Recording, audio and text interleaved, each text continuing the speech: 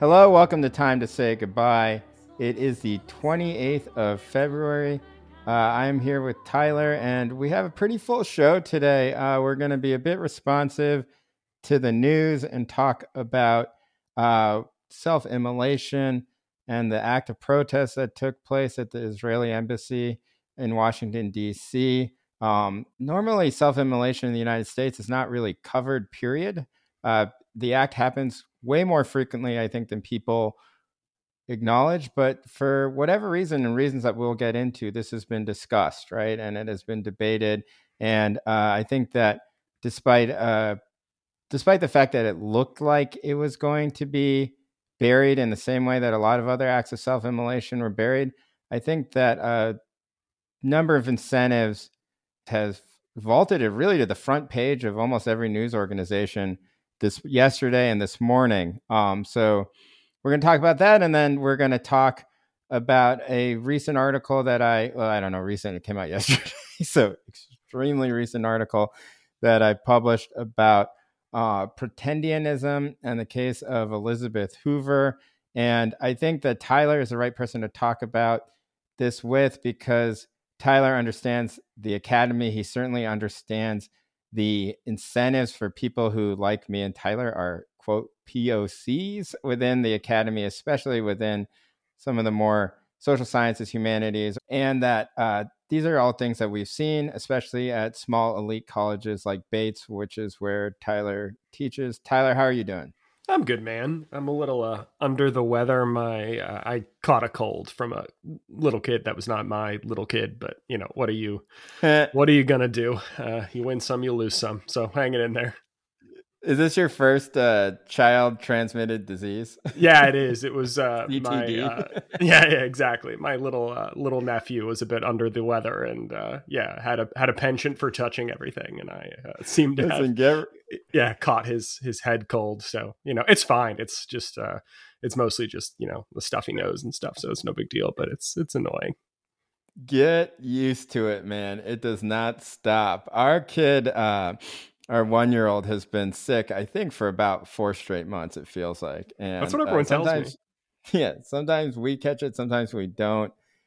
It's kind of sad unless you have to kind of put yourself in the mindset that this is how immune systems are built, right? Yeah. And if he wasn't going through this, then he would be one of these adults that's constantly sick. Yeah, I don't think that the science for that is actually true. In fact, I assume it's not. But, you sort of, it almost kind of sounds like, I have the antibodies, right? Which like there's a whole thing like Jonathan Isaac in the NBA. It's like, I have the antibodies. Why do I have to get the vaccine? I've been immunized like Aaron Rodgers. Yeah, right. But, you just have to ride for it, or otherwise it just seems intolerable because your child is sick all the time and you're getting sick. And look, like some of these daycare viruses are nuclear grade, right? Like, really? Never.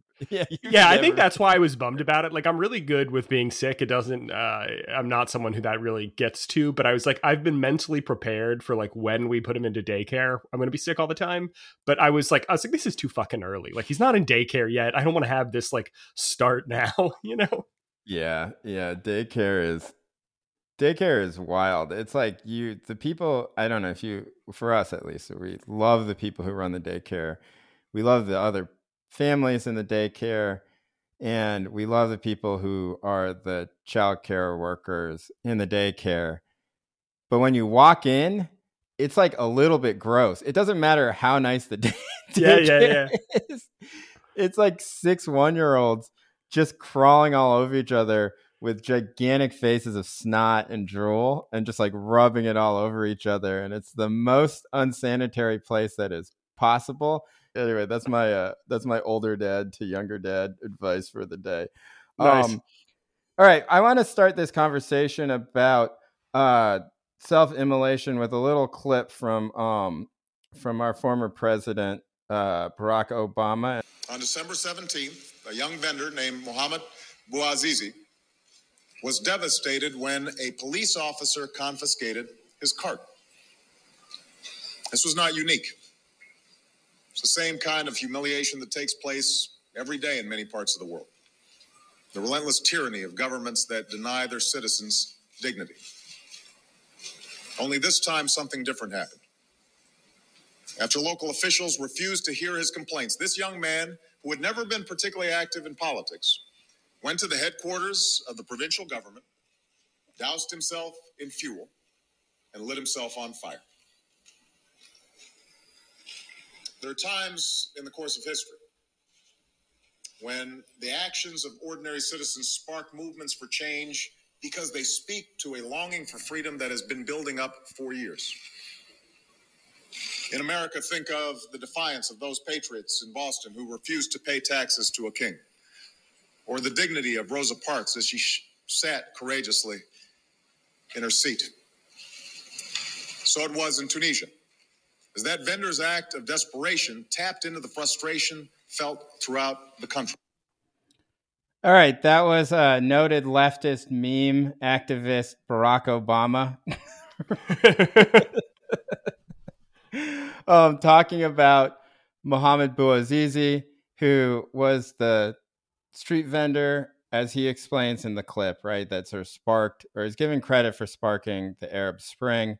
What I find notable about this piece, I think should be very obvious, right, which is that at times the president of the United States is talking about self-immolation as an act of defiance akin to the founding of America and Rosa Parks, right? And that I find this clip to be very interesting. I wanted to bring it to your attention because so much of the conversation right now around self-immolation has been about the appropriateness of it. It's been about mental health. It's been about suicide prevention, right? It has been very strange to me because I was aware of this Obama clip because the self-immolation is one of the, I would say, like 8 things that I'm very interested in as a journalist and have been for many years. But I've been watching this from afar a bit and going a little bit crazy because it makes it, I think that what has happened is that the part of the commentariat seems to be arguing at this point that this is so rare, right? This is so extreme, and that it shouldn't be seen as an act of political defiance. It shouldn't be seen as a political act at all. It should be seen as like an unwell person who's going to spark copycats, right? And so, yeah, I wanted to get your sense of this, right? Like, what was your reaction hearing the president talk like this? It underscores that self-immolation is politically legible, or like legible as politics when it's convenient, and when it serves American foreign policy and national interests, and when it doesn't, then we sort of medicalize and pathologize it. I mean, I don't pretend to know the mental health history of Aaron Bushnell, and who knows what's going to come out in the next couple of weeks. But I find the knee-jerk reaction and assumption that we should understand this first and foremost as a mental health crisis to be really offensive, and just totally strips him of all agency. And that's not to say that I think, self-immolation is or is not an effective mode of protest or whatever, but it's solely to say that, I think assuming that this is somebody who's not of sound mind is really, I find it galling. And I think, there's this thing that seems to happen with political suicides like this that you are pointing to, which is that they immediately, like, the media discourse around it tends to focus A, on mental health, and B, over like social contagion, right? That this is gonna, like, if we don't talk about this in the correct way, which basically means just like reporting the facts with no interpretation, little discussion of motivation, etc., then we risk sparking like a bunch of copycats. And we know that's true for like suicide in general. There seems to me to be very, very little evidence that that's true for this particular form of suicide, which is political and is self-immolation. There's this constant lip service to balancing, I think, like what you might call public health against the public interest when it comes to stuff like this.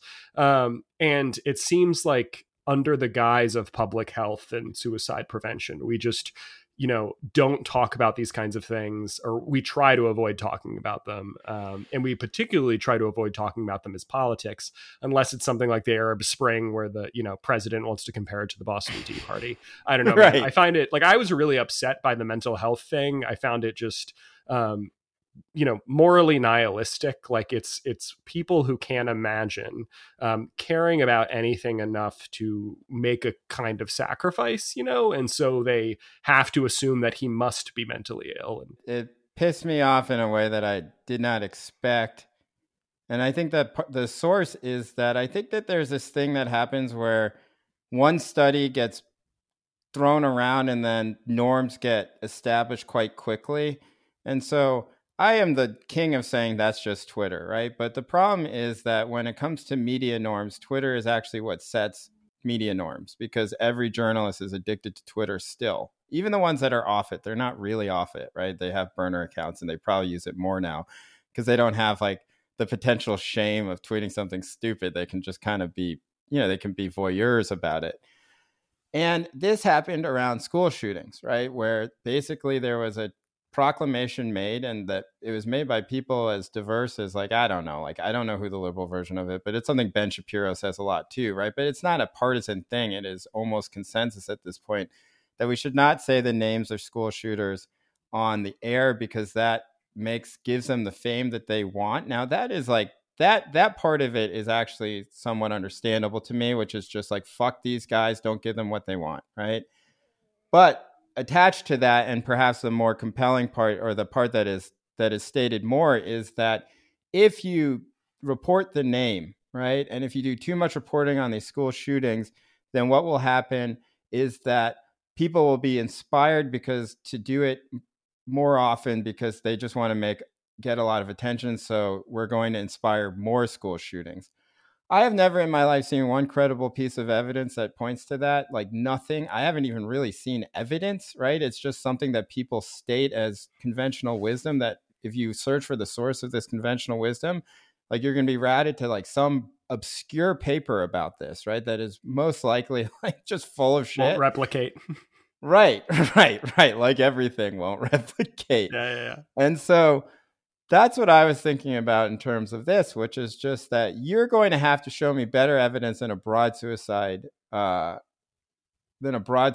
study, right, about suicide contagion, for me to say that we should not take any of these acts seriously in the United States, even though we compare them to Rosa Parks in other contexts. And like, it's by we, I mean like the most popular like politician maybe of our lifetimes, right?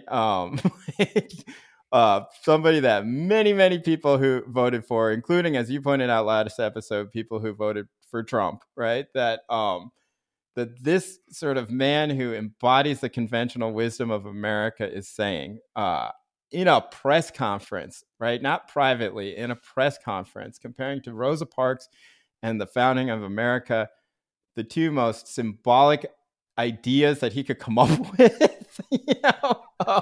It's pretty rarefied company. Yeah. Oh my God. Yeah. I mean, you can't do better than that, right? That in America, that it needs to be handled differently, I think is lunacy, right? It is absolute lunacy.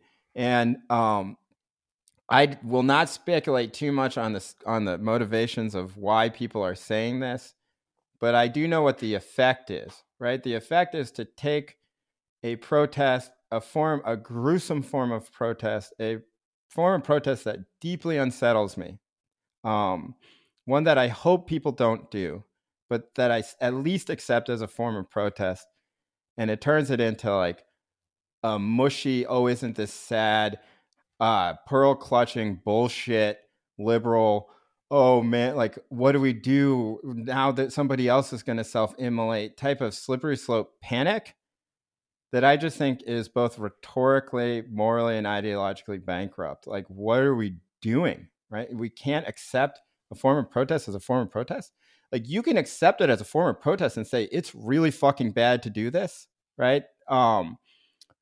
But you have to meet it on its own terms. You cannot just turn it into mental health bullshit like everything else in this country.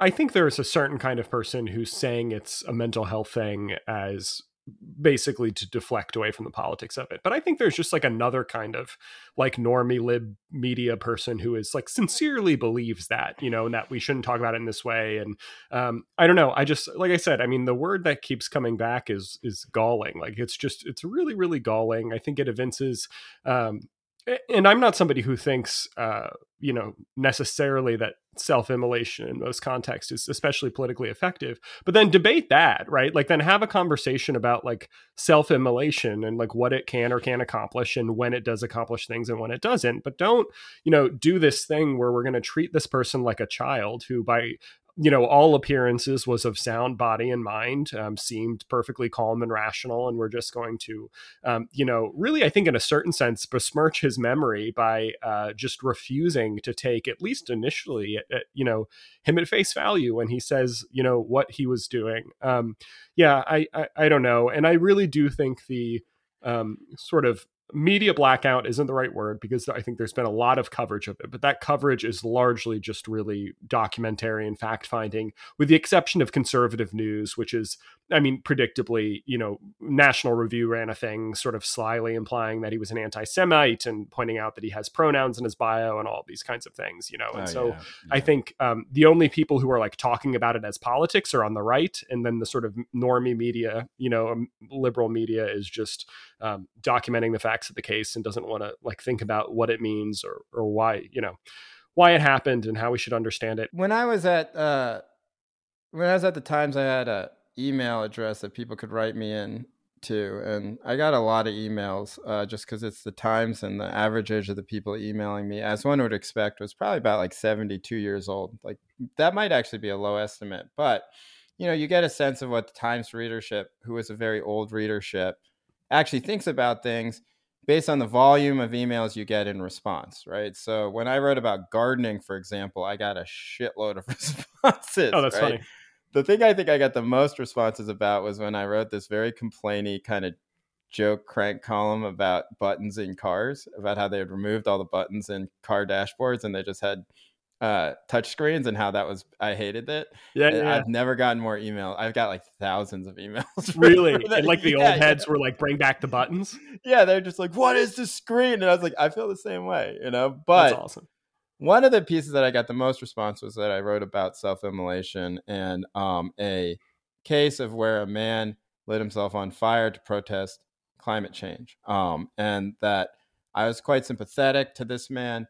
And I would say that the vast majority of emails that I got, and look, the Times readership who writes a columnist or whatever, newsletter writer, an email is going to be very, I think it's fair to say, characterized pretty MSNBC.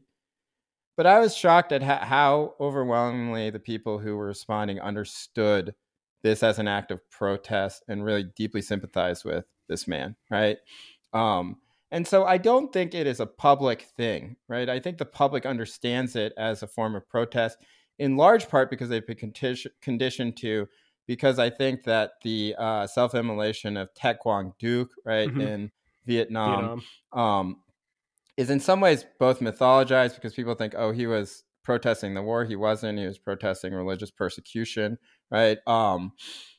That it's been so mythologized that the image is so arresting, right? That it was a friggin' Rage Against the Machine album cover. But before that, it was one of the most famous photographs in history, right? I would say that I don't want to make like a kind of sports type of list of the top 10 most famous images, but it's way the fuck up there. Yeah, for sure, man. Right. And that we hold that image as holy, right? Like we hold that image as like almost sanctified, as being a purity of dissent, right? This is the most pure dissent can be. And because people are conditioned in that way, they still see it that way. And that I think a lot of Americans still see it that way. But I don't want to talk about this sort of media part of it anymore. I want to talk about the actual act a little bit. You know, this man, I think, as people have pointed out, that I hope that maybe a lot of the listeners are aware of, was a active duty in the Air Force. He was a cyber defense operations specialist. Or the day before he committed this act, he posts a message on social media and he says, "Many of us like to ask ourselves, what would I do if I was alive during slavery or the Jim Crow South or apartheid? What would I do if my country was committing genocide? the answer is you're doing it right now, right? I want you to like respond a little bit to that statement and what you think about it. Yeah, I also read that statement. It really stuck with me. And I think the thing, I think it's actually like a useful kind of heuristic, right? To like think about how we think about what Aaron Bushnell did. And by we, I mean like the sort of, media liberal, ego versus how we would think about this if this was somebody who had done this during slavery or during the Holocaust in a Polish ghetto or whatever, and we would talk about it really, really differently. We wouldn't say that they were mentally ill. We don't say John Brown was mentally ill usually. Well, some people do. Yeah, no, that's true. That's a bad example. And definitely during the time, yes, he was talked about in somewhat similar terms, right? I remember my Noel Ignatieff is sort of my mentor, right? Mm-hmm. He was very interested in John Brown, and he had this whole thing about the way that they photograph John Brown, right? Because John Brown photographs, he looks intense, man. Yeah. Interesting. That's super interesting. Right. So this was the public image because they basically found like the craziest looking photo of him possible in the distributed. I don't even know if that's true, but this is what I was told. So yeah, keep going. No. That's really interesting, actually, the photo thing.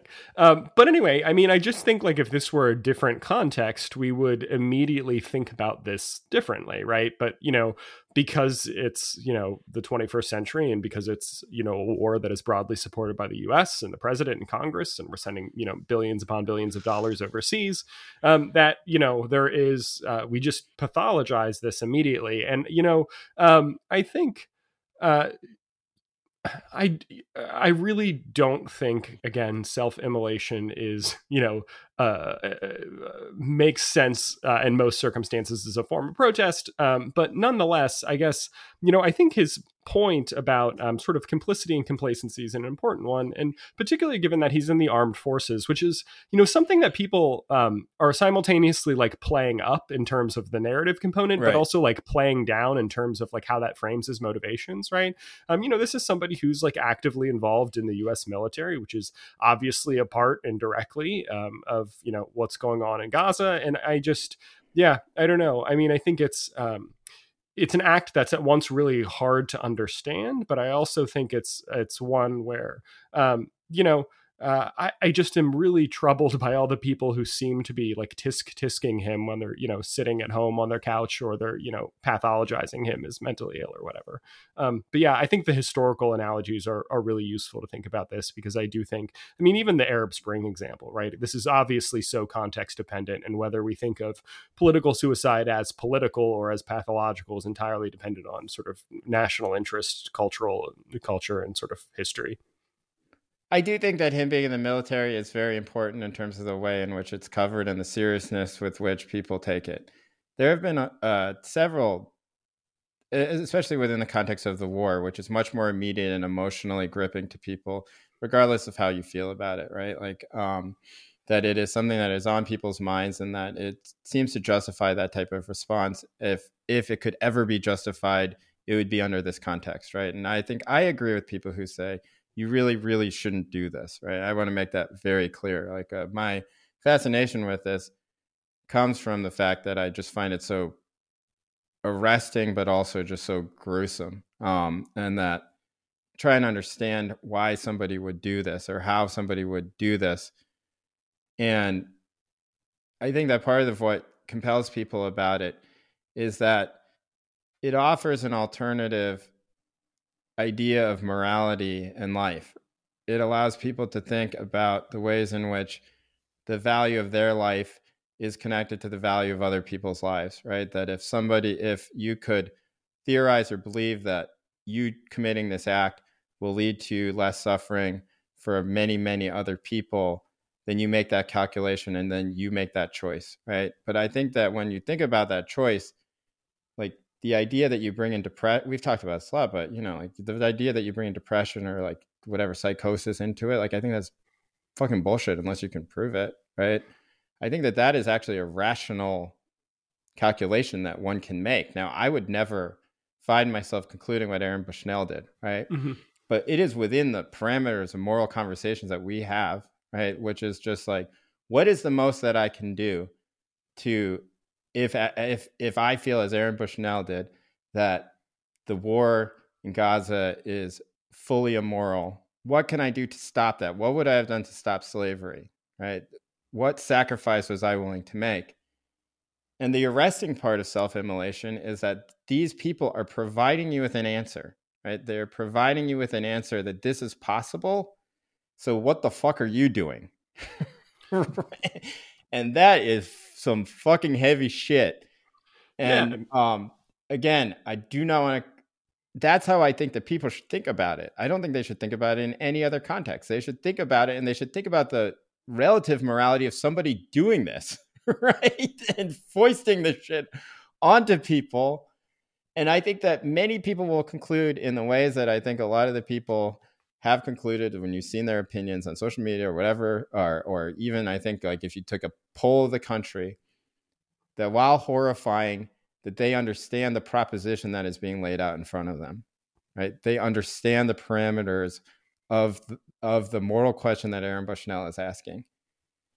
And I think that's the best way to think about it. Like, I can't think of an alternative to think about it. And guess who also thought about it that way? Barack fucking Obama. So what are we doing here? No, man, dude, I agree. And I think the thing, useful isn't exactly the right word, but like what I think Aaron Bushnell and Self-Immolation does is force the rest of us to think about what exactly we're doing. And I don't think it calls people to self-immolate. I think it like forces us to examine it. What something like Aaron Bushnell does is, like I said, it's not an example for us to follow. It's like a mirror, like what are you doing? Can you do a little bit more than you're doing? Look what this guy did. No one's asking you to do that, right? But like maybe you could do a 24-hour hunger strike rather than a 12-hour intermittent fast, And so like I think that's how at least I think about it. And I agree with you. That's how I think about it. Eric Levitz, who I generally like, and I think most of his stuff is interesting, but I was arguing with him yesterday about this, and he seemed to be of the opinion that most people would see this as suicide. And I think that's ridiculous. Like most people associate self-immolation immediately with protest, right? They don't, and so I think the frame of reference is totally different. Like the only cases of self-immolation anyone can name are all political, right? That's how you imagine it in the culture. And by the way, like approved political by Americans, right? Yeah. Taek Wang-duk, absolutely. Even though they get it wrong, what he like self-immolated over, like it's still, the idea is still the idea. I can't think of a single very famous instance of self-immolation where Americans generally think that it was not justified, right?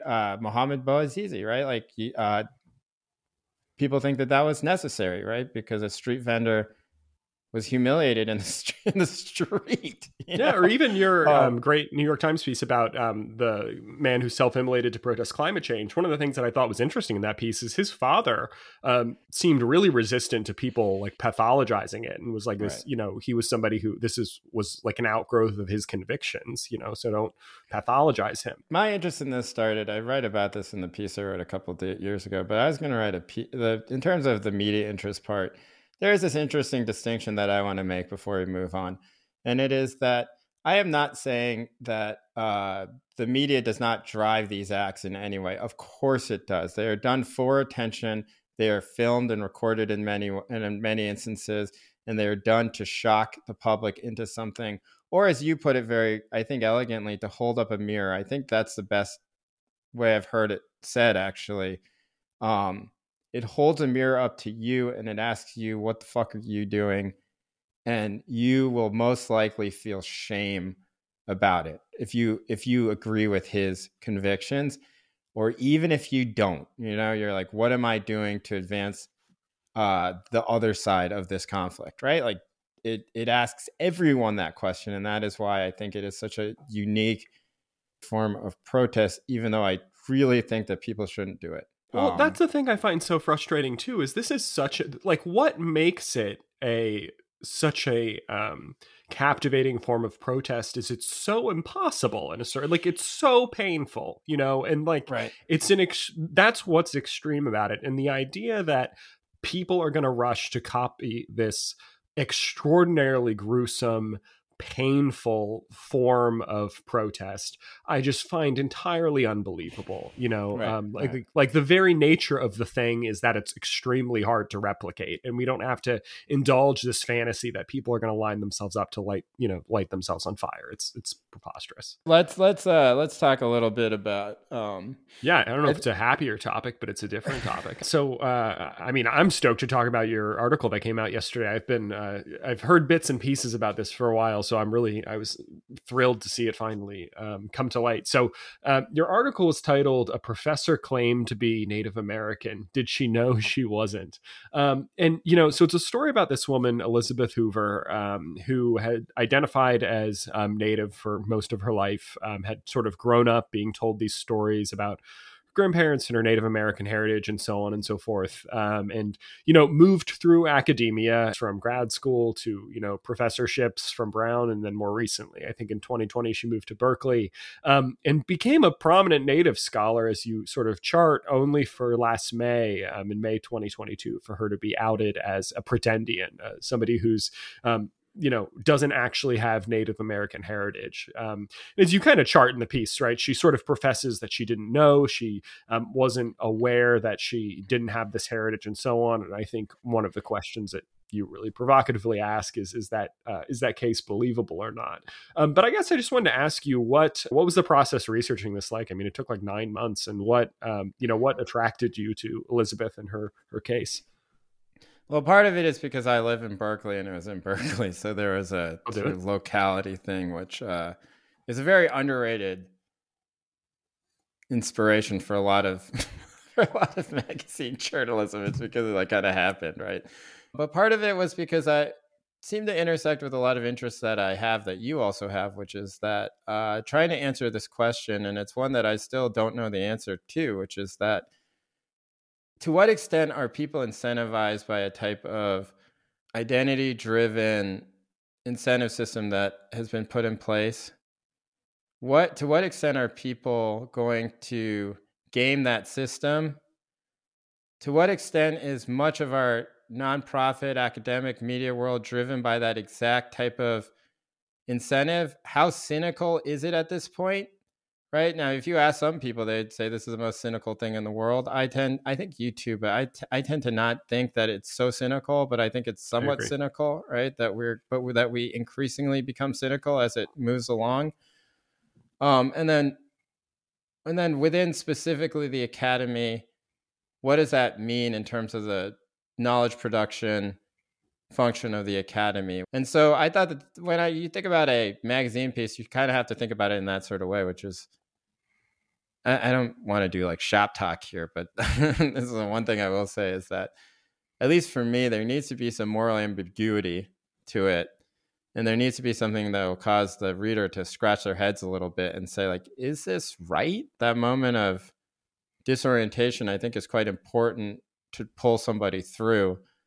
Otherwise, what you're doing is you're just sort of documenting a bunch of lies, and that you're not really inspiring anyone to think about anything. The story, to me, at least as I read it, was not about Elizabeth Hoover. I mean, it was, but it was about this incentive structure, right? It wasn't about tisking this woman. It was about like, how is it that this kind of thing can happen so easily in academia, so frequently when it comes specifically to Native studies. Yeah. Why do you think that is? Because I mean, there is not, I don't think this is I don't encounter or hear about people trying to pass as Black or Mexican or whatever very often for purposes of, hiring or whatever. Well, there are examples, right? So obviously Rachel Dolezal, but right, Rachel Dolezal is so rare, right? And in some ways her story was turned into such a lurid tale that it almost, I feel like it sort of overshot the importance of Rachel Dolezal by quite a bit, right? Like if this was a thing that was always happening, then that would be one thing. But I mean, I'm sorry that there has not been another Rachel Dolezal really out there. And then there was Jessica Krug, who was the white professor, I think at the University of Wisconsin, who went by an alter ego, Jessica La Bombalera, and, would occasionally record videos of herself doing just the most offensive, I don't even know what to call it, like, I guess Latino gangster accent. Like, I mean, Oh it my was God. fucking crazy, you know? And so like, and with Jessica Krug, and I also agree with Rachel Dolezal, I think that they're unique in that there's not that many people doing that, and it's pretty rare. But in terms of native studies, it is not rare at all, right? Mm-hmm. It is almost the norm, not the norm, but it is so common that one of the sources in the piece, Kim Tallbear, who is somebody who used to teach at Cal and now teaches in Canada, said that she believes that in the social sciences and the humanities, that she estimates 25% of the people have either made up these stories about their lineage or are so far descended, like it's just so far from whatever thing That's that like they're claiming ridiculous. that it was irrelevant to their lives, right? Fully irrelevant to their lives.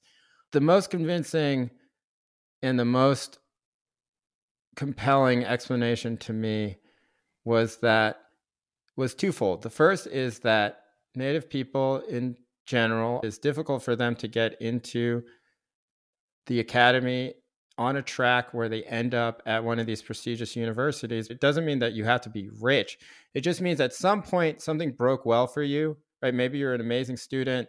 Maybe you had a great mentor. Maybe you had something that propelled you into this rarefied, exclusive space, right? And that you also have to excel within that space. You also need to have like the time and the mental capacity, not in terms of intelligence, but in terms of like, do you have the Bandwidth. ability Yeah. to think about your scholarship and whatever books you're writing all the time? Or do you have shit happening at home that's going to fuck all that up, right? And so it's very difficult for somebody who comes from community to go through all of that, right? Because of the real material factors and the real material conditions that are of most Native people's lives. And so then what happens? Well, it means that the people who can kind of float in there, you know, are going to have a huge advantage if everybody thinks, oh, A and B are the same, right? Like this person who is claiming 132nd descent and grew up and went to a private school is the exact same as somebody who grew up in community, because they both check the same box. Yep. And overwhelmingly, that is what happens. And the reason why it happens is because it is either illegal or it is very, very impolite to ask about the actual origins that people have, and that a lot of these pretendians, almost all the pretendians, are not quite very specific about exactly what they're claiming, right? A lot of the graduate students I talked to were saying that, man, it's really weird to be the only person from your community in one of these spaces, right? That you think constantly about, is this the right thing for me to do? Should I be like thinking about like things like committees and like, you know, tenure committees, and should I be thinking about these types of things? Or is my time better served going back to community, right? Is it better served from like being with the people that I grew up with? If you are white or you grew up basically white, and then you end up just deciding that this identity is important to you in college. This is not what Liz did, but this is a lot of the examples of what the pretendians are. It's like somebody who had a conversion in college. This is very common. We all know people who became really, really, really into their culture in college, right? That they don't have to think about any of that shit, right? So they can only focus on their scholarship, right? They can only focus on the little random and arbitrary and exclusive little things that turn somebody into a tenure track professor, right? That they don't have to think about any of that stuff. They don't feel that conflict. And then the last part of it, which is something I go into quite a bit in the piece, is that I think that if you are basically, and it's something that I've noticed for myself in the same exclusive spaces, or perhaps even more exclusive spaces in the media, which is that if you have been trained your entire life to be around white people in a way that makes rich white people comfortable, then you're going to do very well, right? That is sort of the secret sauce, right? If you're going to give real advice to young POC people or young minorities coming up in these spaces, and you say, look, I am not saying that you should do this, and I'm not saying it's moral to do this, but if all you're talking about is return on investment, then the thing that you can do better, that like the most important thing is that you should go to Harvard, right? The second most important thing that you should do is that you should learn the lesson of Harvard, which is how do you act around these rich white people, right? And if you are a rich white person, Liz was not, right? Liz grew up in a pretty financially low income, challenged like environment. But if you are one of these people, then it's really easy for you to know how to talk to rich white people because you are a rich white person, and also you've been around rich white people your entire life. So like that's I think like that's like the supply side part of it. Right now on the university side part of it, it's much darker, right? And I just want to get your sense of what you think the university side part of it is. Yeah, man. So I think on the university side, there's a huge push for diversity that is largely for reasons of optics. I think universities in general try to get diversity in the quickest and cheapest way possible. So in the case of college admissions, that generally takes the form of admitting a lot of diverse students from high income brackets, right? So wealthy Black kids who went to prep schools, and then they get to slap their faces on brochures and say, oh, well, look at all our diversity, right? And that's like the cheap way. And then I think in terms of hiring, right, there's not cost in the same way, right? Because with admissions, they're trying to get people who can pay full tuition. They don't have to tap their endowments, but they also get the benefit of diversity. But when it comes to hiring for faculty, I think the incentive structure is a little different. And what they want is just diversity as quickly as possible, right?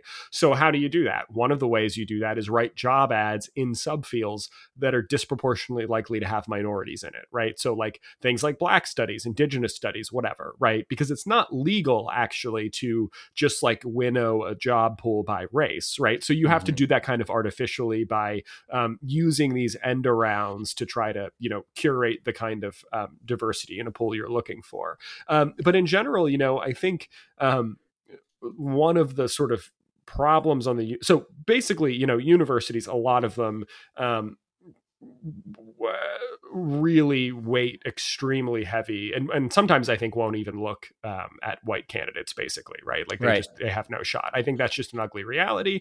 I say ugly because I'm generally pro affirmative action, but like there are definitely cases where white Pell Grant students from low income backgrounds, right, are like, I have a buddy who had grew up in a commune, literally like a religious commune, and had a very hard life and struggled and, pulled himself up by the bootstraps. And yet he's totally illegible in terms of diversity, right? But, so hiring, I think in a lot of universities, particularly in the humanities and the social sciences, is weighting diversity super, super heavily.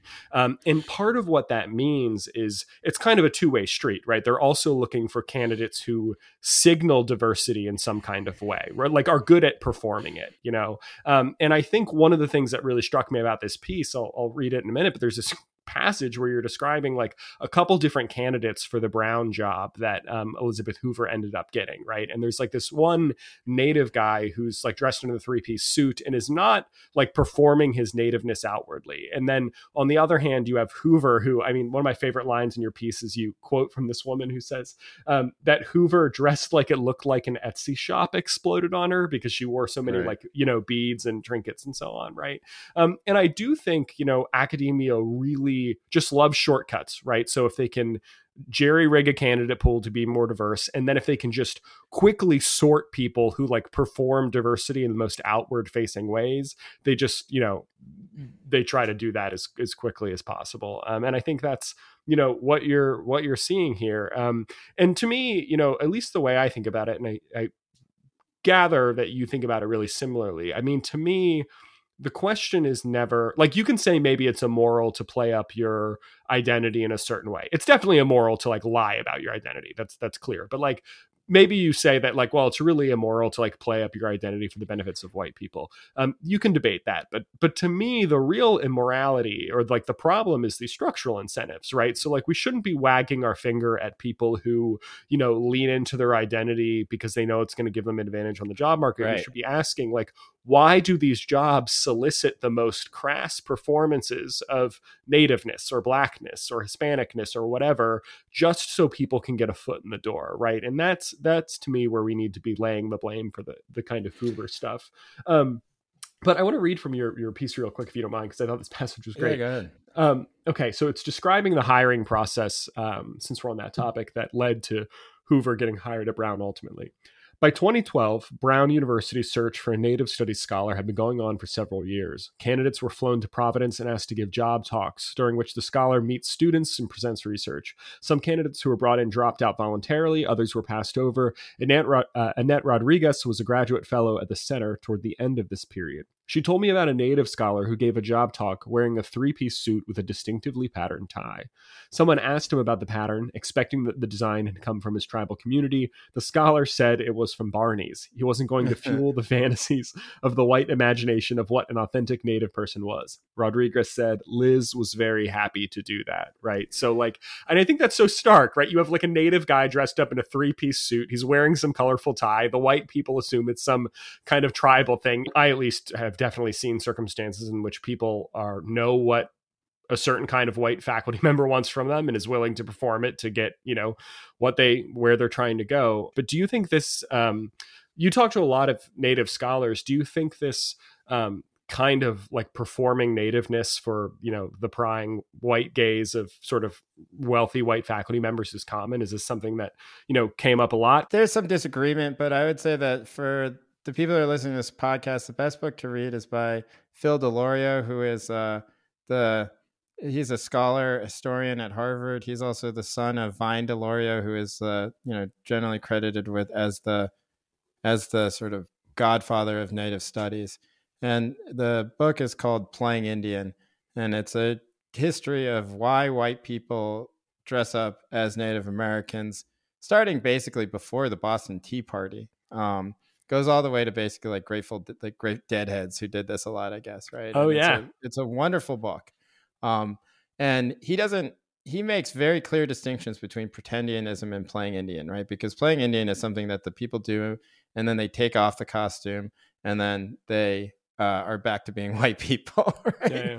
It's not like the people who did the Boston Tea Party where people were then saying, "Oh no, I'm Native American," right? It was a costume. And yet I think that there's a lot of really interesting ideas in that book about this that I certainly felt quite, it was a great context to have while writing this article. I think that in terms of defining what it is in the academy, I think that the thing that we have to point out is basically that there is limits also to the performance, right? It has to be a performance within what the fantasies of the university are, but it's not something that can feel dangerous in any type of way, right? And there are Native scholars who I know who I've spoken to or were made aware of, but just by talking to a lot of people, a lot of different professors, most of whom are not named in the story, right? This is I turned this in a very long, and even at that point, a lot of people, not everyone ends up making the last cut, but it doesn't mean that their ideas it actually it's mostly just a narrative question, right? In terms of what gets added in. But there are people who come in and they're deemed almost not explicitly, obviously nobody would say this, but the general thought is well, maybe that person was almost too Native. Yep. Maybe they're too rooted in community, and that they make the mostly white or at least elite educated and very sort of cloistered faculty of that department feel uncomfortable in a way that they will never express, but which is quite obvious to everybody who is watching it from afar, right? Yep. And so the performance, I don't think, is one that is conscious. I really, really want to say that I don't think that people do this in the most cynical way possible, where they just go, a lot of the response to this piece has been people being see what, everyone's so cynical. I'm I don't think that's true. I agree. It's not true. I don't think that people take on an identity just to get better jobs.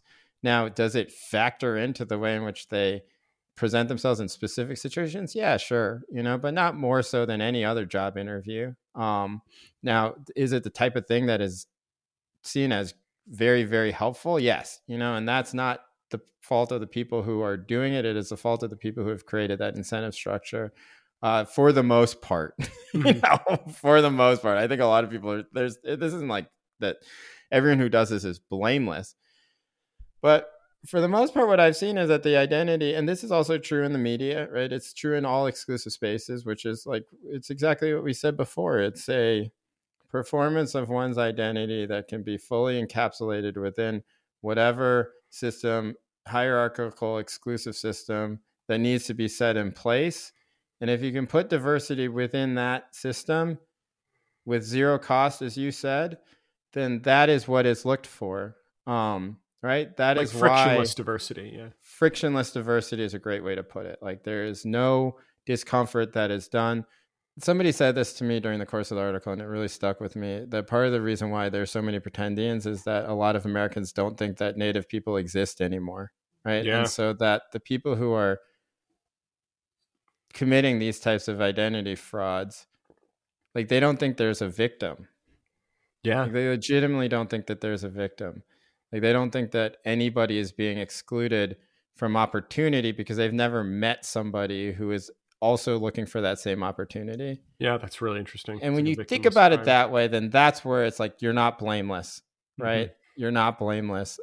This is not just, well, people are blameless implements of the machine, and the machine is the one at fault. I think that's mostly true. But man, you hear something like that, and then you really have to reflect on it quite a bit, right? Like, is that true? I think that's absolutely true. That most Americans don't think that there's a victim when the people that they're stealing from, opportunities from, grants from, like $10 million fellowships, $10 million grants, those people don't exist. And it's like, well, who cares, right? And that would not be true if the person was doing the same with the Black community, Latino community, or Asian community, right? I've mentioned this before, but I used to do a lot of college admissions tutoring. And one of the things that always stuck with me when I would tutor Black students, and this often came from the parents, not the students, is they would say something like, he needs to come across as Black but not ghetto, right? And like, what they were trying to like distinguish was like, they wanted to like hit the sweet spot of like a little bit of spice and a little cultural difference to keep things interesting, but not so much that it's going to make anyone uncomfortable, right? And I think there's like a lot of that going around, where I think a certain kind of minority academic or aspiring college student has to do a calculus of positioning myself as like intriguing and a little exotic and providing cultural difference, but not too much that I'm not going to fit in. And I think that's what I find so bankrupt about the way that diversity is justified today. And this is partly for legal reasons, and you probably know more about this than I do with your Supreme Court coverage, but diversity is rarely talked about in just like crass terms, like, the college should roughly represent what the country looks like, and we should have pretty much proportional representation, right? That's not how we talk about diversity.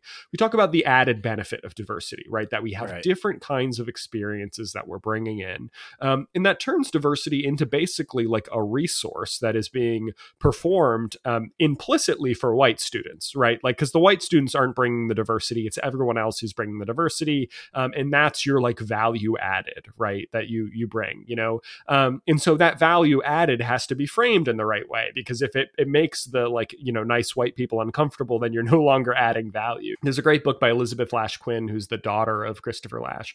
I'm forgetting the name of the book off the top of my head. It's going to drive me nuts. But at any rate, she kind of has, she does this comparison where she says like, there's a kind of white guilt thing that is like BDSM basically, right? Where it's like a kind of masochism. But she's like, what the white folks get out of that is like, there's just enough pain, but not too much. So they get to like perform the ritual of like doing politics or being contrite or like, trying to think seriously about their place in society, but not so much that they have to like do anything differently once the penance is over. Right. So like you go to the talk and you give your land acknowledgement and you acknowledge you're on stolen land. It's uncomfortable, but then you don't have to do anything. Right. The discomfort is just in that moment and then it's gone. And that seems to be the model for a lot of the kind of, radical politics that we have in the academy, is that you get to feel good and, talk a big game, and then you don't really have to do anything. Right. I don't know if I've told you this before, but just real quick, one of my favorite anecdotes about the academy is that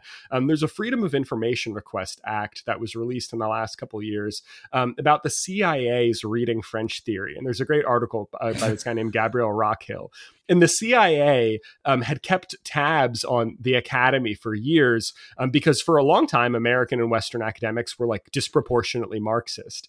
But when when cultural studies came about in like the 70s and 80s, and there was this turn toward like identity studies and ethnic studies and black studies and whatever, the CIA was actually stoked because they were like, oh, great. They're like not Marxists anymore. Right. And they understood cultural studies and ethnic studies and all these things as like a move to the right, you know? And what's so funny to me is like, you know, a lot of people tend to think of this as radical. And meanwhile, you know, the CIA was watching from afar and is like, thank God, right, that they're moving to the right now. They're doing all this ethnic studies. Yeah, that's I mean, ethnic studies is a requirement in California now, right, to graduate. Really? And I don't think that you would think that this would be the type of thing that people would oppose with the same ferocity that they oppose, for example, like moving algebra back a year, right, which is a big controversy in terms of California schools. But it generally has passed with too much fanfare, furor, because I think that what happened is that people don't really mind that type of education, nor should they. Right? Totally, yeah. I mean, it is good to have an ethnic studies curriculum within public schools in California. We are a multi-ethnic state, and it is very weird to just pretend that certain people don't exist and their histories don't exist. If you can incorporate that into a curriculum, what is the problem with it? That people end up with a greater knowledge base of what the people who are their fellow citizens around them in the state, where they're from, like what their history is. But the interesting thing is that like a lot of the people who were original ethnic studies scholars who were tapped to help develop this curriculum ended up sort of resigning in protest, like interesting, several times, because they felt like all the politics had been stripped out of it, right? That it was no longer an anti-imperialist type of thing, that it was just kind of like, let's learn about everybody. Yeah. You know, I had a question for you, which is like, you know, you're a black guy in the academy, right? I'm sure that a lot of the things that are happening in these types of spaces you've experienced, right? Either whether tokenization or somebody deciding you're the right type of black guy or somebody deciding you're not the right type of black guy, right? Which actually, for your case, I can imagine both happen. Yeah. I can imagine a type of white academic who would read your work and conclude that you are not black or something like that, right? Like, and I can also imagine somebody being like, "Oh, Tyler's in environmental science. You know, he's a comp lit guy and he does extinction, and you know, I feel comfortable talking to him, and so therefore you know, he's the right type." I can imagine both scenarios, but like, I don't know, how do you deal with it? Because it must be kind of I don't think it's like I never want to like overestimate the types in terms of like the amount of mental space this takes up for people. I think for some people it takes up a lot of mental space, but for me it's like something I think about occasionally, and most of the time I don't think about it at all.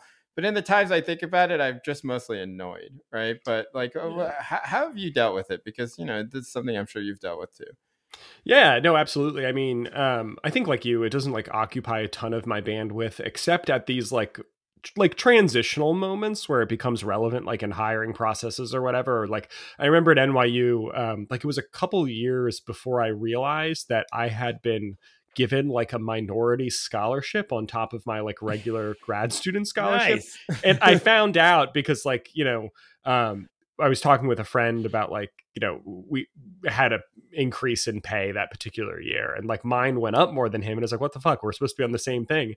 And then so I asked like our HR people, and they're like, oh, you're on the XYZ scholarship. It's like, what the fuck is that? And I just like, I didn't apply for it. They just slapped it on me. I never found out I had been given it, you know? And it's like, I mean, I wasn't going to turn down the money, but at the same time, it was like, I was like, fuck you, you know, like it was just, yeah, I don't know. I found it so frustrating. But you know, I think crazy they didn't tell you. They're just dude, like, no, they didn't tell me. I found out like 3 years in. Paycheck. Yeah.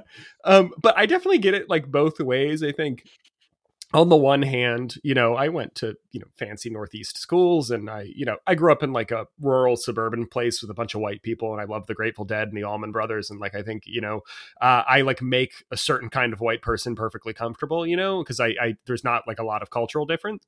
But then on the other hand, I also definitely make, I think, a lot of white academics very uncomfortable because they, you know, they just want Black people who confirm their political priors. There's like constantly, you have to listen to Black voices, but then if the Black voice doesn't say, something that toes the exact line of your, progressive pieties, then suddenly, listening to those Black voices gets a lot more complicated. There's a great scene in American fiction where, they're voting on this book, and the two Black people, like this white woman is always talking about listening to Black voices, and the two Black people are like, this book fucking sucks.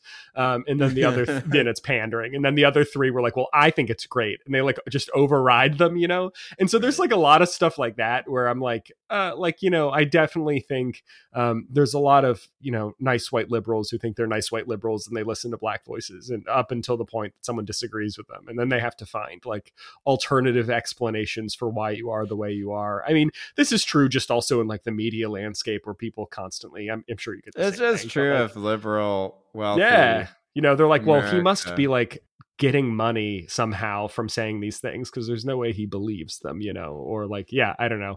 But yeah, I get it both ways. I mean, at this point, I've kind of at work, I don't care anymore. Like I wear my camo hat and my flannels, and I don't give a shit. I've just kind of given up on the, performance of a certain kind of, identity that folks expect. But you are asked to do things, right? Like you were asked to do the MLK weekend, right? You're one of the organizers of that at Bates, right? Like, so it's not like you're like that they've basically been like, well, let's not think about Tyler at all. I mean, one thing I will say is that it like Bates has a real, like Maine in general and New England, kind of like free speechy tradition. And so I am like I've never heard a word from anyone in administration about anything I have to say, and nothing but support. And, they still put me on the things and MLK and whatever else, which I've come to like actually. But yeah, I don't know. It's definitely, it's funny because like you, it doesn't take up a lot of my bandwidth, but then there are moments where you're realizing your race is taking up a lot of other people's bandwidth. And you realize that when you're like, oh, or their entire bandwidth, like their whole bandwidth. They don't really think about you as anything except this, right? Yeah, it does seem like you think this is pretty prevalent, though, in Native studies in particular. I mean, one person you were quoted as saying 25 to 30%. When you were talking to people, was this like? Did they tell you other people they suspected? Was this like behind the scenes? Well, is this like but pervasive? Nothing I'm going to make public. Oh, no.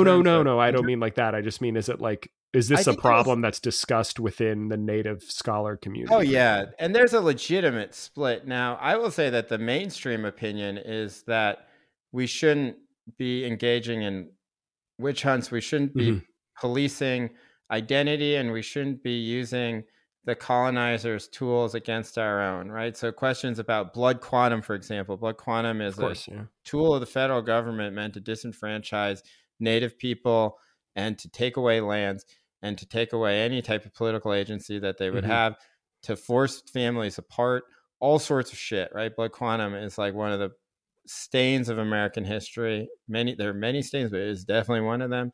And so why would you use those tools to create divisions amongst our own people, right? There is a very strong current of we should not engage in these types of witch hunts because they are a colonial mindset, that they are using the tools of the oppressor.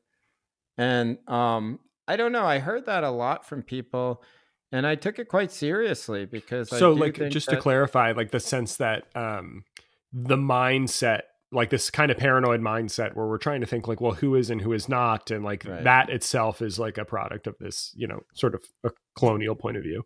Demanding a specific amount of blood, right? Demanding proof of enrollment, of citizenship, right? Of whether your family is on the Dawes rolls, whatever, like these various ways. I do not, like, I'm not saying this is my belief. I'm just sort of paraphrasing what the argument is. That this is a colonial mindset that reinforces divisions within Native people, and that what it does is that it A, weakens sense of community, B, it also basically makes everyone a suspect, but C, and most importantly, right, that these are the exact methods through which that were placed upon Native people, right, by the U.S. government, to create division, disenfranchise, take away lands, right? Now, the counter argument is that tribal sovereignty is a real thing, right? That tribes should be able to decide enrollment for themselves, that trying to implement some sort of broad type of idea that everybody is accepted is actually an invasion of tribal sovereignty, right? That right now what we have is we have an explosion of people who identify as Native. I think it's up 80% in the past like couple decades or something like that. Wow. That is not because there are more Native people in America. That's because more people are identifying as Native. Yeah. For benefits. The cynical version of this is somebody who has never had any connection to Native people at all, who finds some connection in their family tree and checks it off on a box and goes to an exclusive college and never thinks about it again and never tells a single person that they did this, right?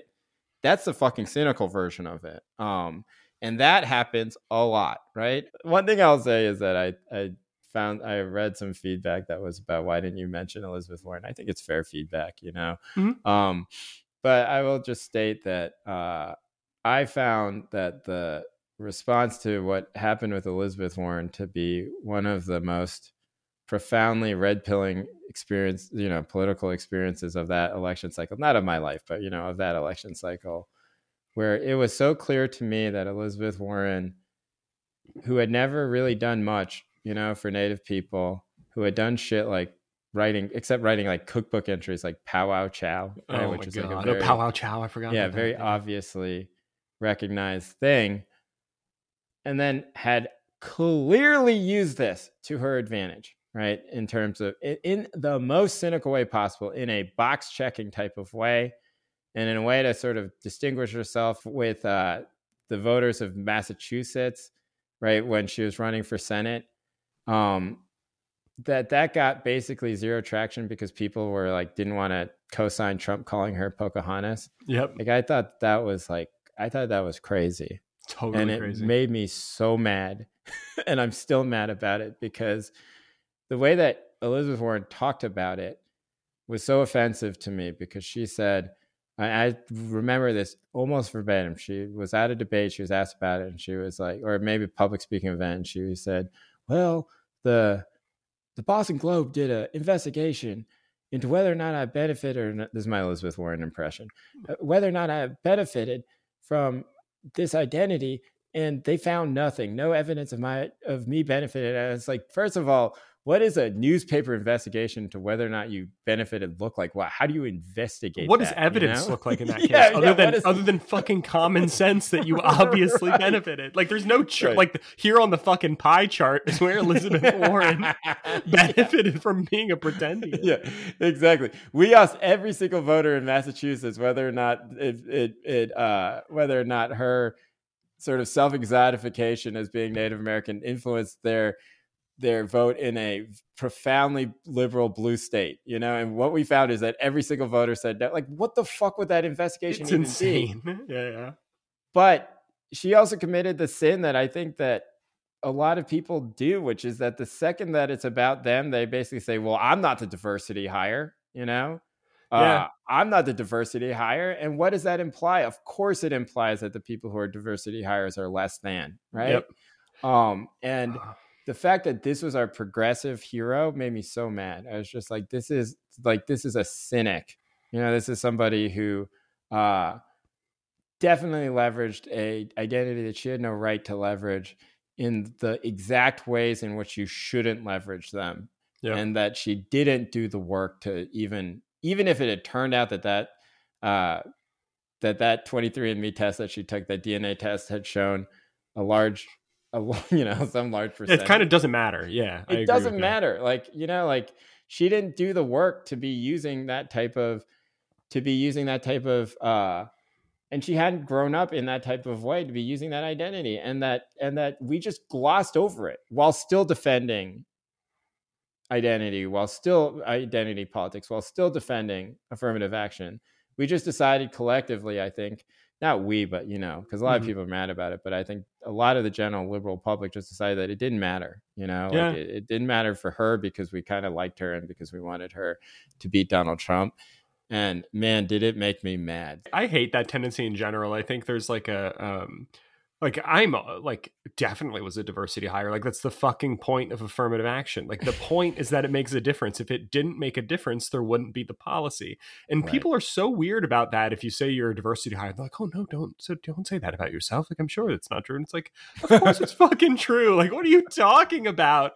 Like I mean, like just don't be a diversity hire too. I'm sure every job I've gotten, I was a diversity hire. Right? Know? Like I don't understand why. Like it can be simultaneously true that somebody is competent and qualified for the occupation they hold and that they're a diversity hire. And I think it's like way more racist to play this song and dance that like affirmative action is good, but also like we can't admit that anyone benefited from affirmative action, and like diversity hiring is good, but diversity hires don't exist. It just like insane. Exactly. It's literally insanity to actually put it that way. I definitely was I'll just state it on this podcast. I'm sure I was a diversity hire in every single job I've had in media. The idea that there was any job that I got in media where my ethnicity was not a large part of the calculation, I won't believe the people. Totally. And guess what? I don't have a single problem with it. I sleep fine.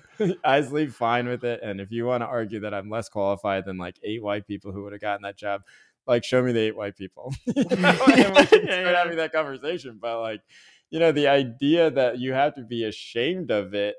So, and that was what was killing me about Claudia Gay too. Racist. It's like everyone was like, "Oh, you can't call her a diversity hire; it's racist." It's like that they celebrated her as the first black president. Like, of course, it was a diverse. Like, that's the point. It's racist to pretend.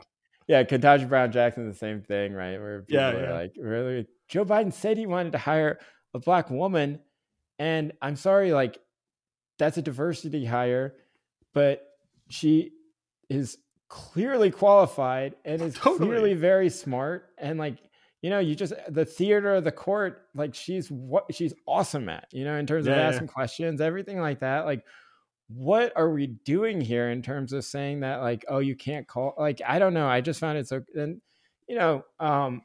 it's very predictable that Liz Warren to me fell into that, and I think it's also predictable that people forgave her for it or just pretended it didn't happen more accurately. Yeah, they pretended it didn't happen. I personally will not forgive. Anyway, that's a good place to end our show. Yeah. Thank you for listening. We do this every week. If you'd like to contribute to the show, it's $5 a month at goodbye.substack.com or patreon.com/TTSGpod. If you'd like to email us, it's time to say goodbye pod@gmail.com. This thing where, I don't know, Tyler, you and I write a lot, so I do think it's nice to sometimes talk about the writing process. I imagine that some of the listeners are interested in us because of what we write, not just what we tweet. And so let's just do this back and forth occasionally where, we ask one another questions about something we've published, because I know that you've been writing a lot. I've been writing a lot too. I don't know. I guess it's a job of being a writer or something like that. But let's keep this up. This was fun, man. It's going to be illuminating in some sort of way. If nothing else, it helps us sort of sort out some of the thoughts that we put down on paper. Okay. Until next week. See you, man.